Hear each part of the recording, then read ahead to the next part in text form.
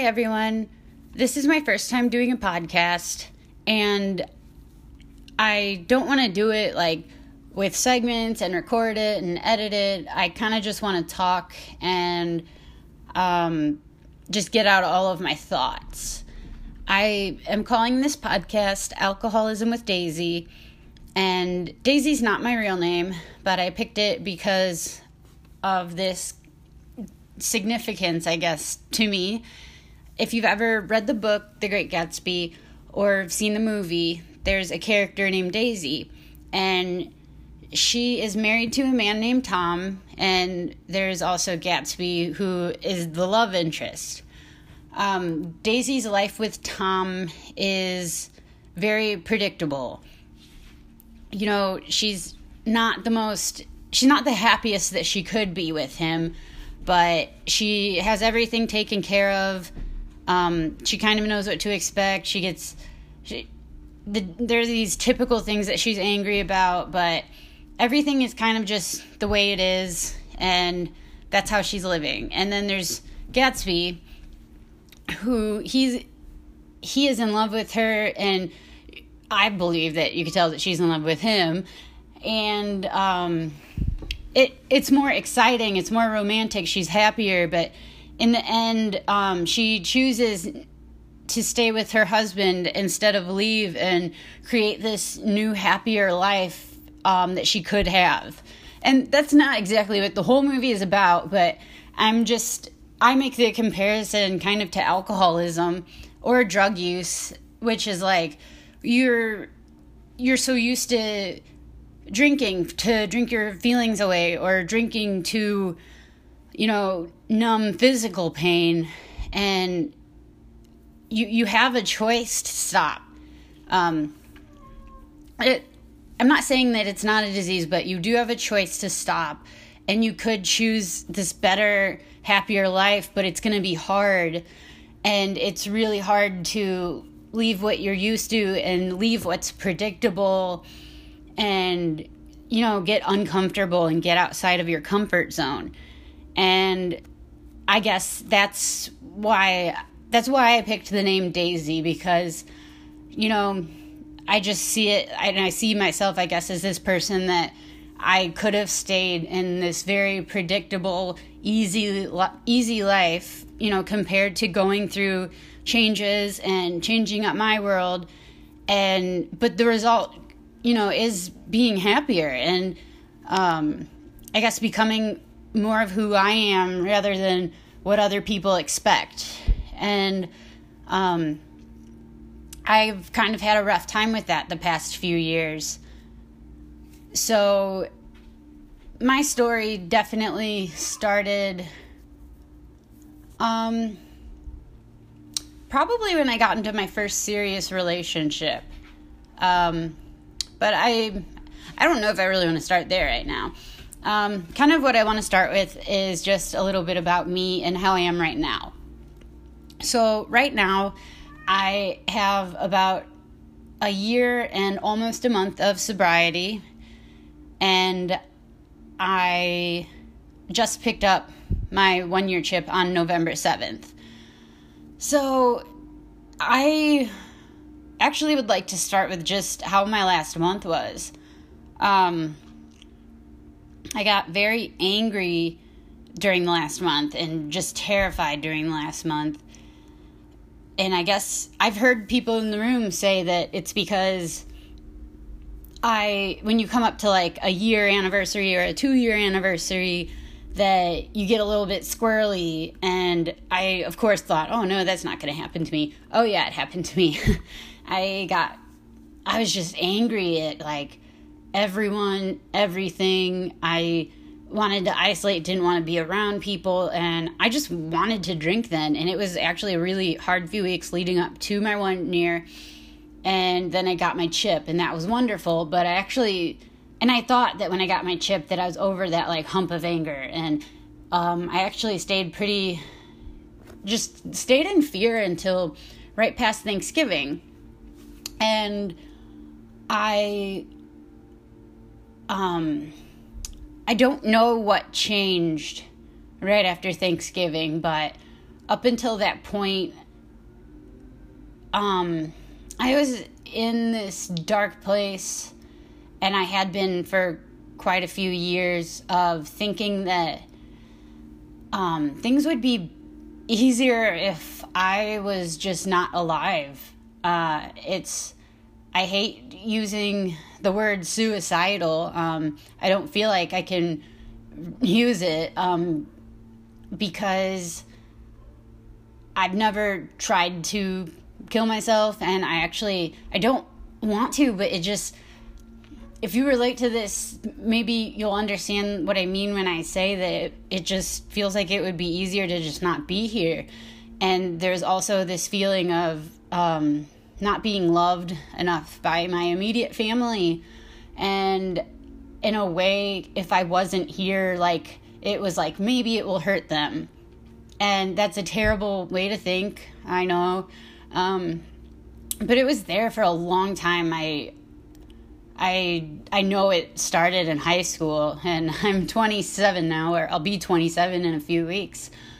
And it somehow, right after Thanksgiving, this feeling was lifted. And I don't know if it's from being sober for over a year that I finally got this, I don't know, it's not an epiphany because it's a feeling. It's not an idea. It's like, I enjoy being alive now. And I can honestly attribute that to really being in AA, Alcoholics Anonymous, and meeting people like me and getting support and love, because I didn't really have that recently from immediate family. I've been out of contact with my parents for about 6 months, and before that, for about a year before that, it was very sporadic and very angry because, I'm stuck in this place right now where I think that they owe me apologies for what a very terrible thing, and I haven't come to accept yet that I'm probably not going to get those apologies. But I'm actually okay with our stagnant relationship right now. And maybe I'll get more into that in another episode. But, being sober for a year has changed a lot. And I guess what had happened, why I got sober was because I am in love with someone. And I was out drinking during a weekend, and when we were out, I had been drinking too much, and when we got back to where we were staying, everyone was going to bed, and I just wanted to stay up and have another drink, and he pointed out that I was drinking alone, and why was I going to do that? And it was like, I don't know, I want to get more drunk, and I guess, there's no reason to do that. It's like past midnight, like opening up an IPA, and he pointed out that I was being just like my mother, who I had talked about to him before, not necessarily because she went out and then came home and would drink more, but just because I didn't like it a lot when I was younger, and how her drinking was. And obviously, like, he was kind of paralleling it to him seeing me like that and seeing me drink. And I guess that was the first day that it kind of hit me that, like, oh shit, like, I want to be a really good mom one day, and, like, I can't control this. And I couldn't. I had tried to stop drinking. I think the first time I told my boyfriend I would try to stop is in January 2017, and I didn't do it.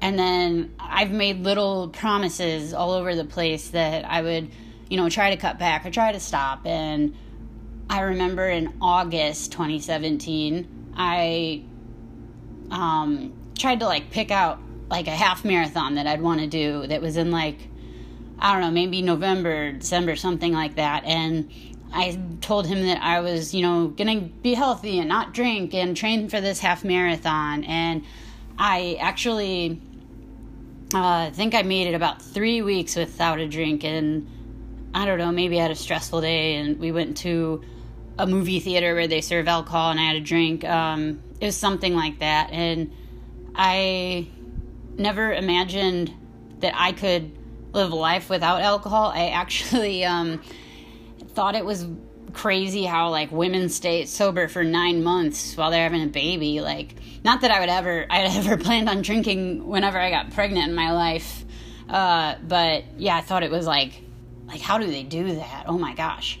And so after that weekend where he told me that I was being just like my mom, I looked up meetings on Sunday night for Monday morning, and I planned on going to one, and I didn't go. And then on Monday night, I looked at meetings again. I took a screenshot of, the place and time, and I sent it to him and told him that I was going to go there. And he asked me what I expected from it. And, I actually thought it was like a rude question at the time, I guess. Like, I was like, in my head, I'm like, what do you mean? Like, what do I expect to get from there? Like, I don't, not to fucking drink. Like, why else would I go to an AA meeting? But I was like, I don't know. And I just left it at that and kind of was just angry in my head. And I definitely had misplaced anger towards him because this was my problem. And I went there and, I don't know, it was scary. I don't remember, like, I don't know, I guess a lot from my first meeting. Just like people kept asking my name and I introduced myself like 5 million times. I feel like I want to say, because I didn't know any better. No, but no, you should introduce yourself a lot. People there do want to help. And I amazingly, like the first meeting I went to ended up being my home group, and it's where I've been going almost every morning for the past year. A great suggestion that I got in the first few days was try to go to 90 meetings in 90 days. And I did that, and man, it was hard because there's so many new people, annoying ideas, like annoying suggestions, just everything like kind of being thrown at you. And it's because people know you're new and they want to help. And it's like, it can be really overwhelming. And then you have all these people that have pretty much been hanging out like for fucking ever. And like, because some of them have, 20 years of sobriety, they've been sitting in that room forever. And you're like, why are you still coming back here? Like, and I don't know, later on you kind of find out it's like, because they want to help, but like, it's not because like, they're some kind of like chronic drinker or anything. It's like, well, it's because like they learned, what to do, and they're there to help other people, and it helps keep them sober also. Even though, the want to drink has been lifted. So again, like I've been going there for about a year and a month now, and I definitely checked out other meetings too. And this one was just the one for me. And man, if you're going to go check out an AA meeting, please check out more than one, because there are some other meeting places I went to that I will not go back to unless I am desperate, because they were too strict or they scared me, or I don't know. It's hard to find where you fit in, but like you will find it. And believe me, these people are going to annoy you because they're telling you what you don't want to hear. You didn't show up to AA because you don't have a problem. So I also, a part of AA is doing, 12 steps. And although I've been there for a year and a month, I have not done these.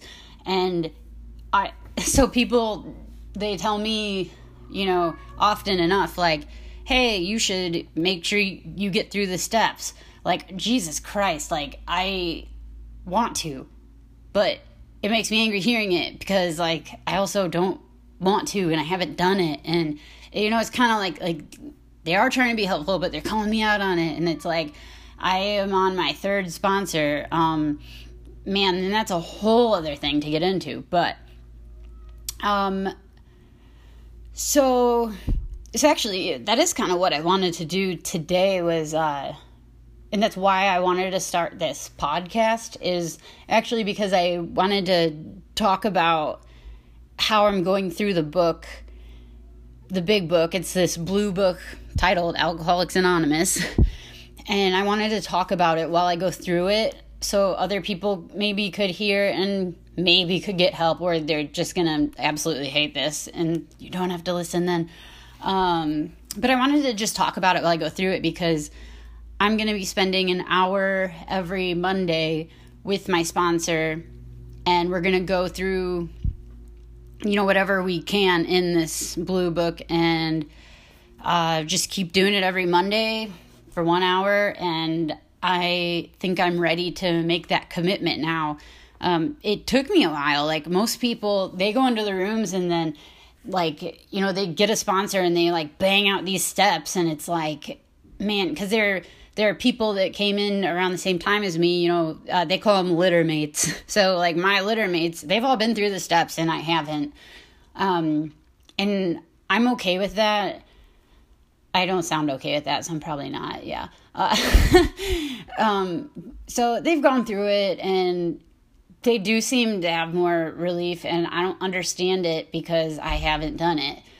And I don't know, I just wasn't ready, and it really, I don't know, it is okay with me. I was going through a lot of other painful things, like healing during the last year, and man, when you get sober, all of your emotions just start to fucking pour out, and you have so many emotions, and still the only ones I'm good at identifying are happiness and anger, but I'm actually not good at identifying them because, dude, there's so many little emotions, like, that are around happiness, and so many other emotions around anger, like jealousy, and it's actually, like, hard to identify.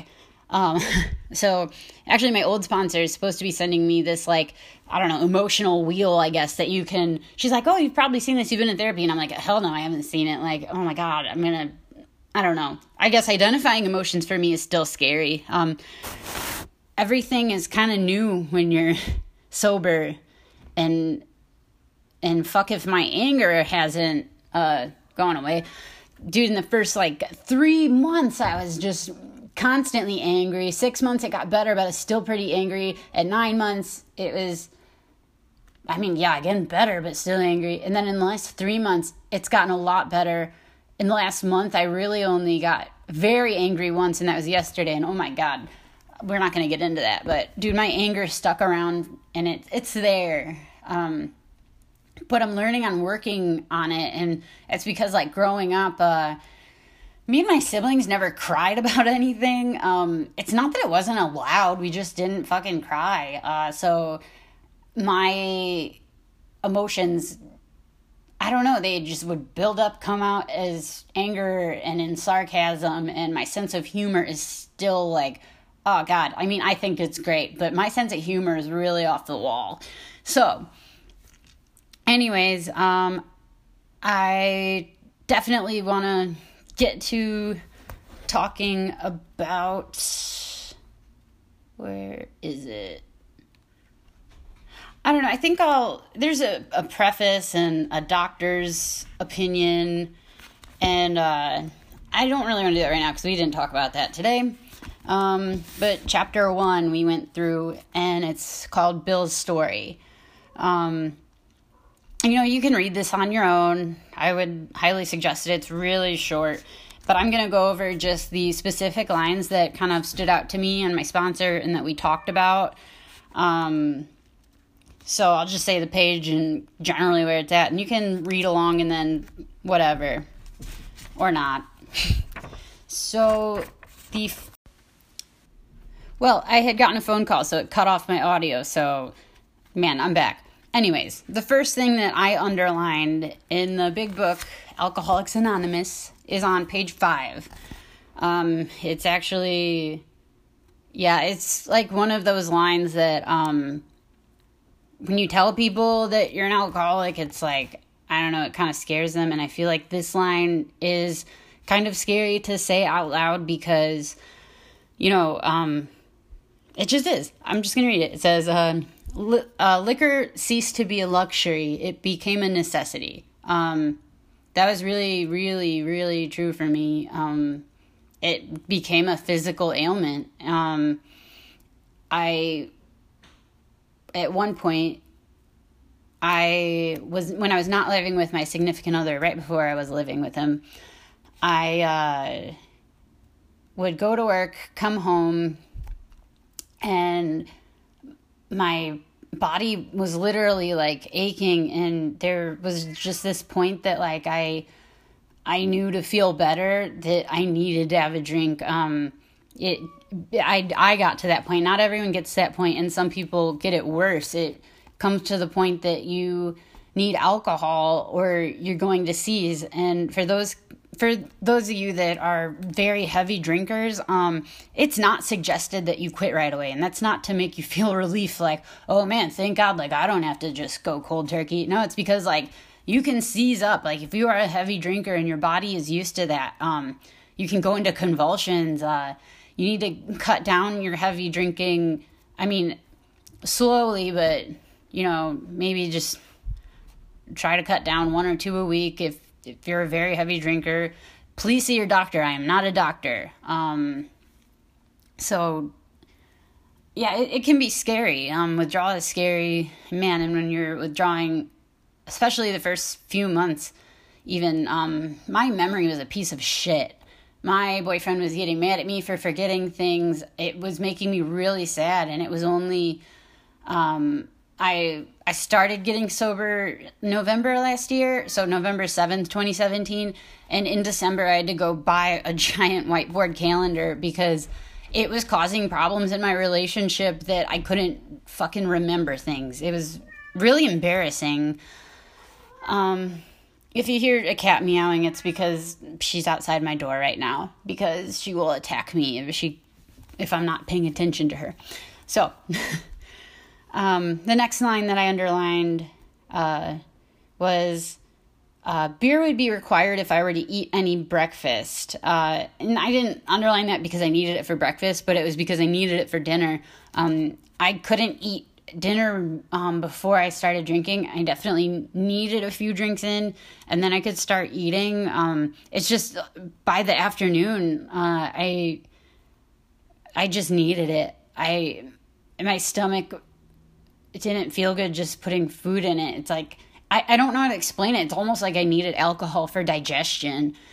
I have no idea why. I don't know any kind of scientific reasoning behind it. That's just how I was. So yeah. Also on page 5, the second to last paragraph, before then, I had written lots of sweet promises, but my wife happily observed that this time I meant business, and so I did. I kind of relate that to my relationship. Like I said, like I had tried first to quit in January 2017. At that time, I did write down in a letter how I was going to quit and how I saw it affecting our relationship. I could see these things, and I don't know and I meant what I said, but I could not follow through. I feel bad about it. But I also don't know, like, was I just writing the things just to, get my significant other off my back for a little bit? Like, did I actually mean them? Because I guess until I walked into AA and found other people like me, I couldn't do it. And so let's just go to the next page. Page 6. I told myself I would manage better next time, but I might as well get good and drunk then, and I did. Oh, so this paragraph was talking about picking up a drink and, it, and this is, I had talked to my sponsor about this, and I'm like, yeah, that would definitely happen with me right now. If I took a shot of vodka and it kind of ruined my sobriety streak, like, dude, I'm not going to stop at one shot. I already fucking ruined my streak. I ruined my day then. I'm going to definitely get drunk and start over. And that's the danger of even picking up the first drink, is you might just get stuck in this loop again. And it's a terrible loop. The next sentence I underlined is, the remorse, horror, and hopelessness of the next morning are unforgettable. That's the loop you get stuck in. You wake up, you aren't sure, what did you text, what did you say, what did you do, and then you just feel all of this guilt about it, and it's unforgettable. It's very sad. Page 7. Oh, easy. I could eat little or nothing when drinking, and I was 40 pounds underweight. Me, on the other hand, I drank, then I ate. But it was like cold SpaghettiOs and cold ravioli. Next line on page 7. No, it's second last paragraph again.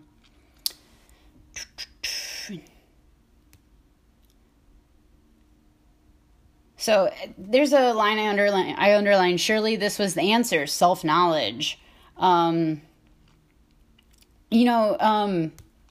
is it that they say? It's like, the behaviors that you had that led you into the rooms, that was your self-knowledge. And so this line is kind of making fun of that. Like, surely this was the answer, self-knowledge. It isn't the answer. Because you had habits that led you to the rooms. Like, your ideas aren't good. You need suggestions of other people.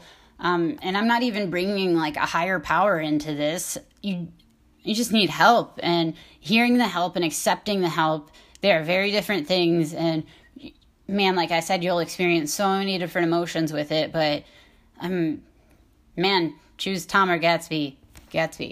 Anyways, I didn't underline 8 or 9 on page 10, like the second line.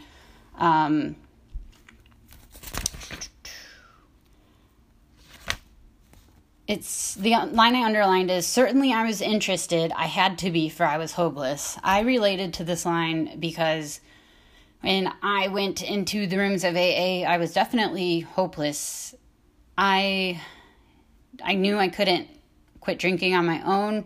I was embarrassed, but it's amazing, like, how loving these people are in there. I was embarrassed telling my boyfriend that I was going, but I told him first because that was going to be the hardest person to tell. And then, meeting these people in the rooms who, they have the same problems with drugs or alcohol. They have the same problems as me. It was relief.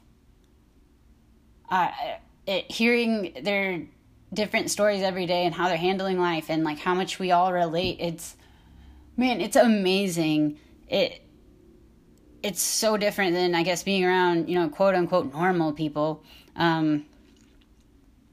They get it. So anyways, in the second to last paragraph, so this is kind of getting into the God thing, but please don't rely on that so much. It says, I had little doubt that a mighty purpose and rhythm underlay all. I simply had to believe in a spirit of the universe who knew neither time nor limitation. So a lot of people that come into AA, you can come an atheist and stay atheist. You don't have to believe in anything. There is a lady I know that I absolutely adore, and she's I think she's about 30 years sober. She believes in nothing. She's an atheist, but she knows that working through these steps, realizing her part in things, making amends, those things work. So please don't get hung up on, whatever you think created the universe. What's important kind of is routine. I don't know, because I guess it's maybe because it's placing something physical, that you see, I guess, because some people say you just pick a tree and make that your higher power, pick a doorknob and make that your higher power. I have a little stuffed penguin and I could make him my higher power. And So this other line I underlined has to do with this also. When they talked of a God personal to me, who is love, superhuman strength, and direction, I became irritated and my mind snapped shut against such a theory. Yeah, that's totally okay.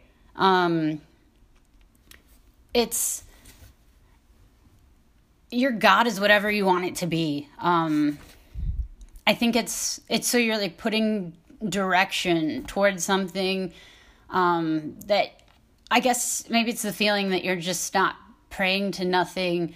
And because a lot of what you pray for, at least like for myself, it's you kind of think of it like, or you think of the thoughts yourself and it'll kind of come to you because you're not praying for things to happen for you. Like, oh, I want $1 million. Like that's not going to happen to you.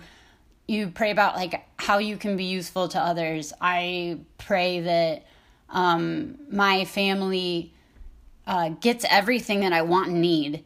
And I absolutely fucking hated that line before. I was like, no, I want this stuff. Like, I want everything I want and need. Like, why do they deserve it? Why do they deserve this? Why do they deserve that? But actually, but it's because I want them to be happy, even if I'm angry.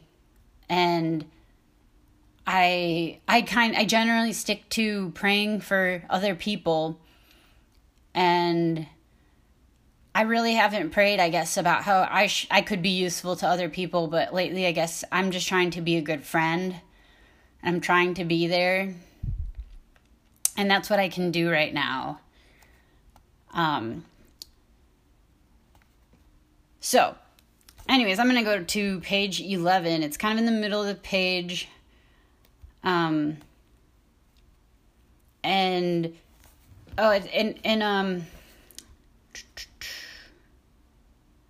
So this line, it began to look as though religious people were right after all. Here was something at work in a human heart which had done the impossible. And so this is kind of talking about lifting the obsession of drinking, and it's that transformation that you can see in some people who have had like a terrible heroin addiction, terrible alcoholism. They were barely functioning. And then, over time you see them just change and you see the person they become. And there's no way you could have imagined it, a year earlier, 5 years earlier, 10 years earlier, because they're the kind of person like, just shooting dope and everything. And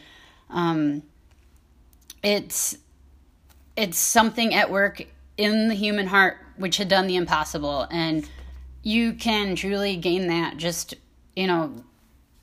being there for others, working through this program. I feel like I have seen it, although I haven't gone through it completely.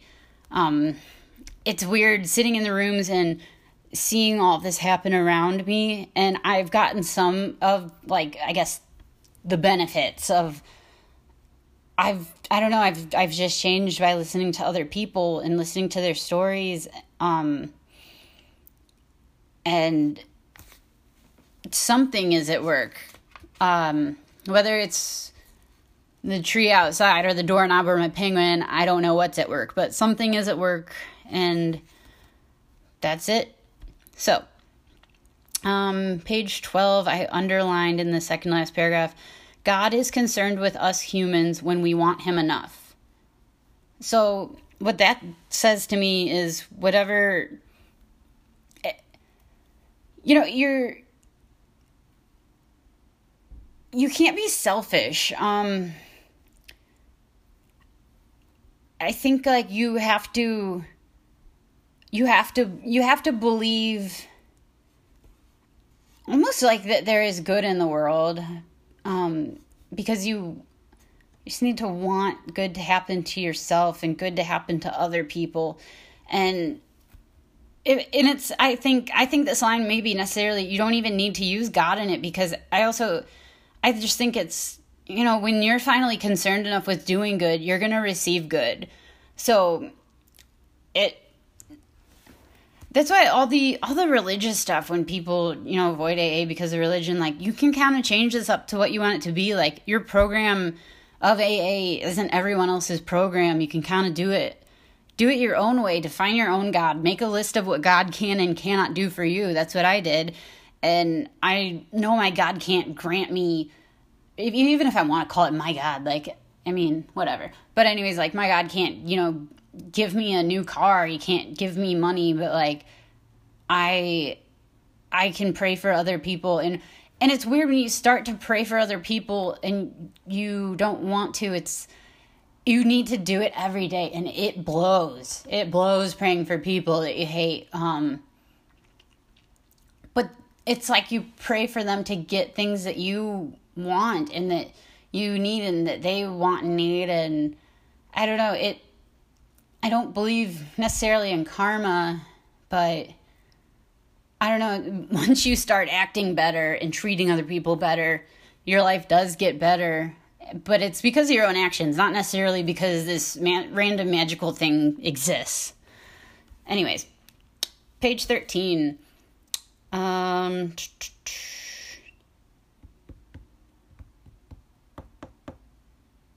going to skip a little part of it, and I'm going to go to, I was to sit quietly when in doubt, asking only for direction and strength to meet my problems as he would have me. Never was I to pray for myself, except as my requests bore on my usefulness to others. I've already talked about that pretty much. I am terrible at sitting quietly when in doubt and asking for direction and strength. Really, this is what people in the program call pausing, and I did not understand it, I swear to God, until about 3 months ago. Maybe that's what helped my anger so much. I don't know. I didn't practice this yesterday for sure when I got angry at my boyfriend. But I do not sit quietly when in doubt, and oh my God, this switch flips in me, and I go from nice me to angry me, and oh my God, I hurl insults, and because I'm selfish, because it's all about me. Like, why would you say that to me? Why would you do this? Like, everything is directed at me. And I truly need to practice sitting in silence. At my meeting this morning, we talked about it, especially for couples, and I mean, even friends though, but just if someone says something that is really irking you and, you're kind of about to go off, you really just need to sit in silence. Walk away for 10 minutes, walk away for 15 minutes. If you get a sponsor and you're in the program, give your sponsor a call. But really, maybe even sit in the silence for 15 minutes and you might be over it. Or sit in silence, see if you're over it. If you're not, then give a friend a call. That's also a benefit of AA is you're going to get a million friends to call if you join AA. I'm not trying to promote, I guess. That's a bad thing, whatever. I just want to talk about it. But in my experience, when I walked into the rooms and got very overly welcomed, they passed around this book and gave me all these numbers, these phone numbers to call people, and these are still people that I see every day. It's amazing, and I can call them anytime I need. I'm still bad at calling people. I'm really good at texting, and I let people know that because I don't know, that's just how I am. So you don't have to change who you are. Next, the end of page 13, belief in the power of God, plus enough willingness, honesty, and humility to establish and maintain the new order of things were the essential requirements. Simple but not easy, a price had to be paid. It meant destruction of self-centeredness. Everybody is self-centered. Everybody. You go through AA, you're still self-centered, but you're working on looking at yourself, seeing your part in things, looking at other people, seeing their part, but you're not blaming. You're just trying to see what actually went on. It's kind of like fact versus fiction, because it's your opinion and how your head makes up things. Oh my God, my head will make up so many stories, and God, they're not even true half the time. On how I think someone's mad at me, or I think people are annoyed with me, or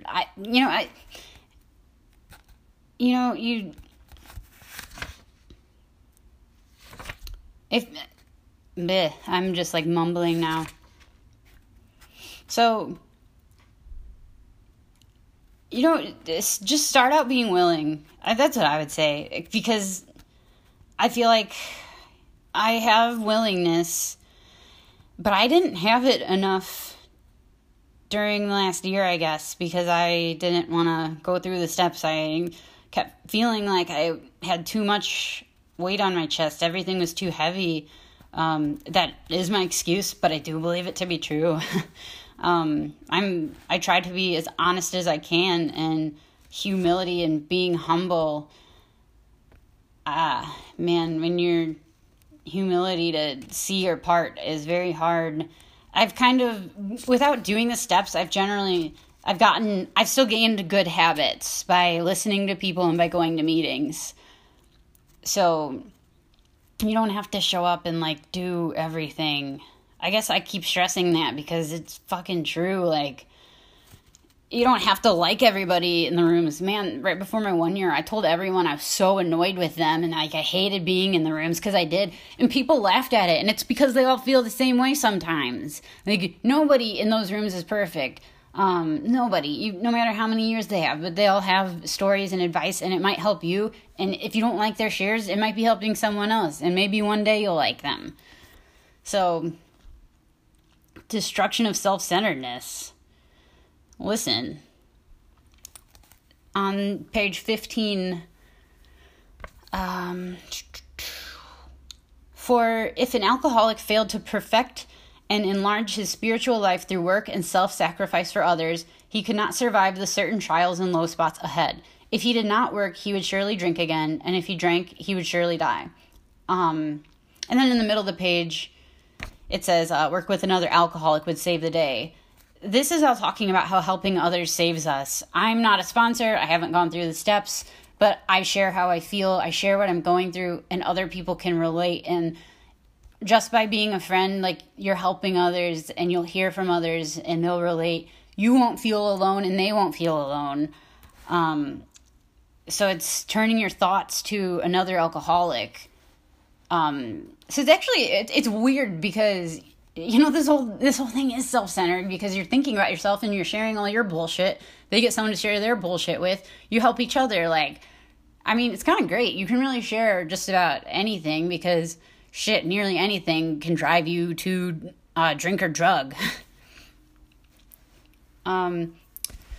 So we commenced to make many fast friends, and a fellowship has grown up among us, of which is a wonderful thing to feel a part. Wow, I read that sentence really blah, blah, blah. Anyways, so the fellowship in the room is something I just cherish. I went to church pretty much every Sunday until middle school, probably about 7th grade. It was a Christian church, and I don't necessarily miss going to church, but I really missed the people. And I don't even think I miss the people, because I feel like everyone there was very fake and not honest, and, their lives were just putting on a show for other people. But I missed feeling cared about. And when I went to AA and I stuck around, man, especially when I got my 3-month chip, and I made it 90 days and I got my 3-month chip, I felt loved. I felt cared about.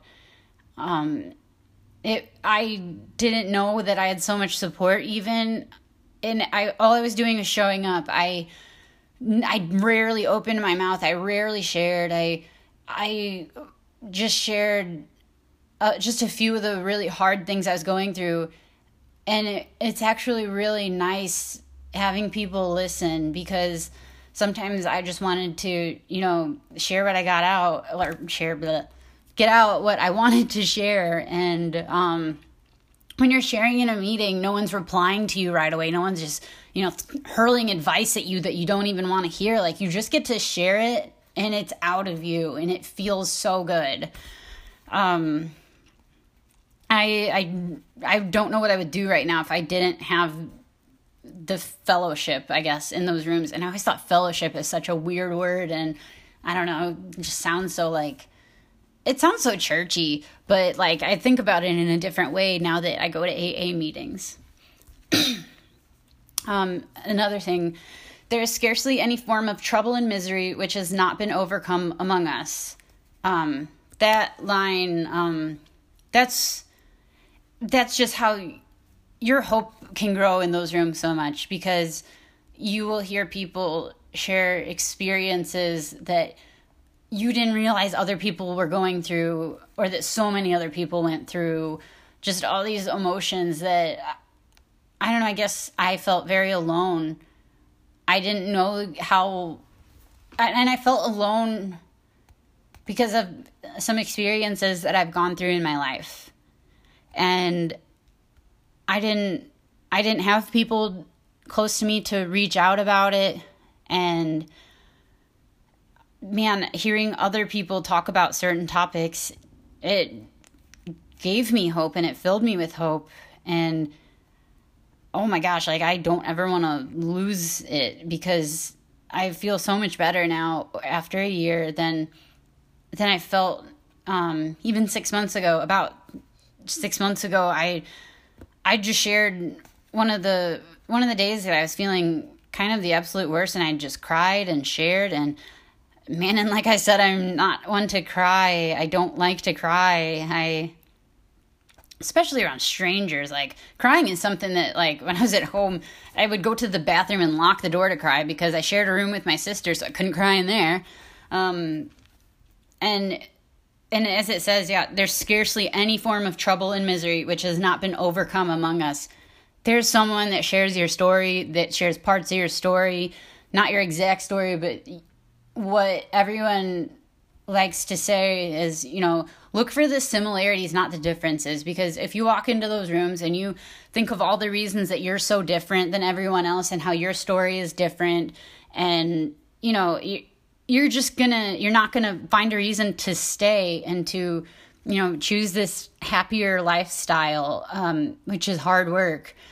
Your life can be so much more enjoyable if you look for the similarities, find people like you, get their numbers, start reaching out, and they'll reach out to you too. It's not a one-way street. People want to help you. So yeah, you will find those like you.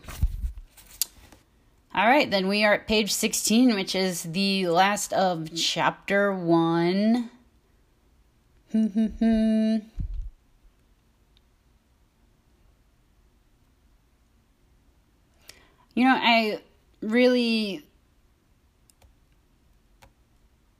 I like the last 2 paragraphs of it. It's just about 4 or 5 sentences, so I'm just going to read them and, wrap up with this.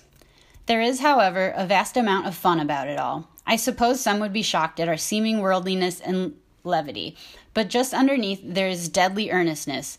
Faith has to work 24 hours a day, in and through us, or we perish. Most of us feel we need to look no further for utopia. We have it with us right here and now. Each day, my friend's simple talk in our kitchen multiplies itself in a widening circle of peace on earth and goodwill to men. I mean, I feel like that is how I feel about the program now, how I feel about AA now. There is such a vast fun amount about it all. My group laughs so much. I feel like these are the people that I was missing out on my entire life. And it's funny because they're all former drug addicts and alcoholics, and God, do I love them all. And just, man, and their experiences, and it's not like these are sad people. I imagined when I first went into the rooms that it was going to be like this circle of chairs of all these sad people, like, and, that they're all going to look homeless, and they actually all look just like me. They're normal people. These are, people that have stopped drinking, stopped drugging, like, got jobs, and like, people coming in like me that they're, their lives are a mess, and then these, seemingly normal people want to help, and it's mind-blowing. And yeah, most of us feel we need look no further for utopia. Maybe that is what I found now, and that is why I don't feel like I want to not be on Earth. I found my people. I found my tribe, and Man, yeah, it's like every day. And this ends, with the each day my friend Simple talk in our kitchen multiplies itself. And that's because AA started in one of the co-founder, Bill W. It started in his kitchen, and it started, with him inviting people, talking to people, having coffee. All you need for a meeting is a pot of coffee and 2 alcoholics, and just start there. But man, I am so grateful for the group that I get to go to every day now because of this. Maybe you think it sounds crazy that I go to a meeting every day, but it helps me not drink. And if that's what works, they say at the end of every meeting that I go to, it works if you work it and you're worth it. Why couldn't I think of that for a minute? I say it literally every day, but it's true. So on that note, I will sign off. Thanks for listening.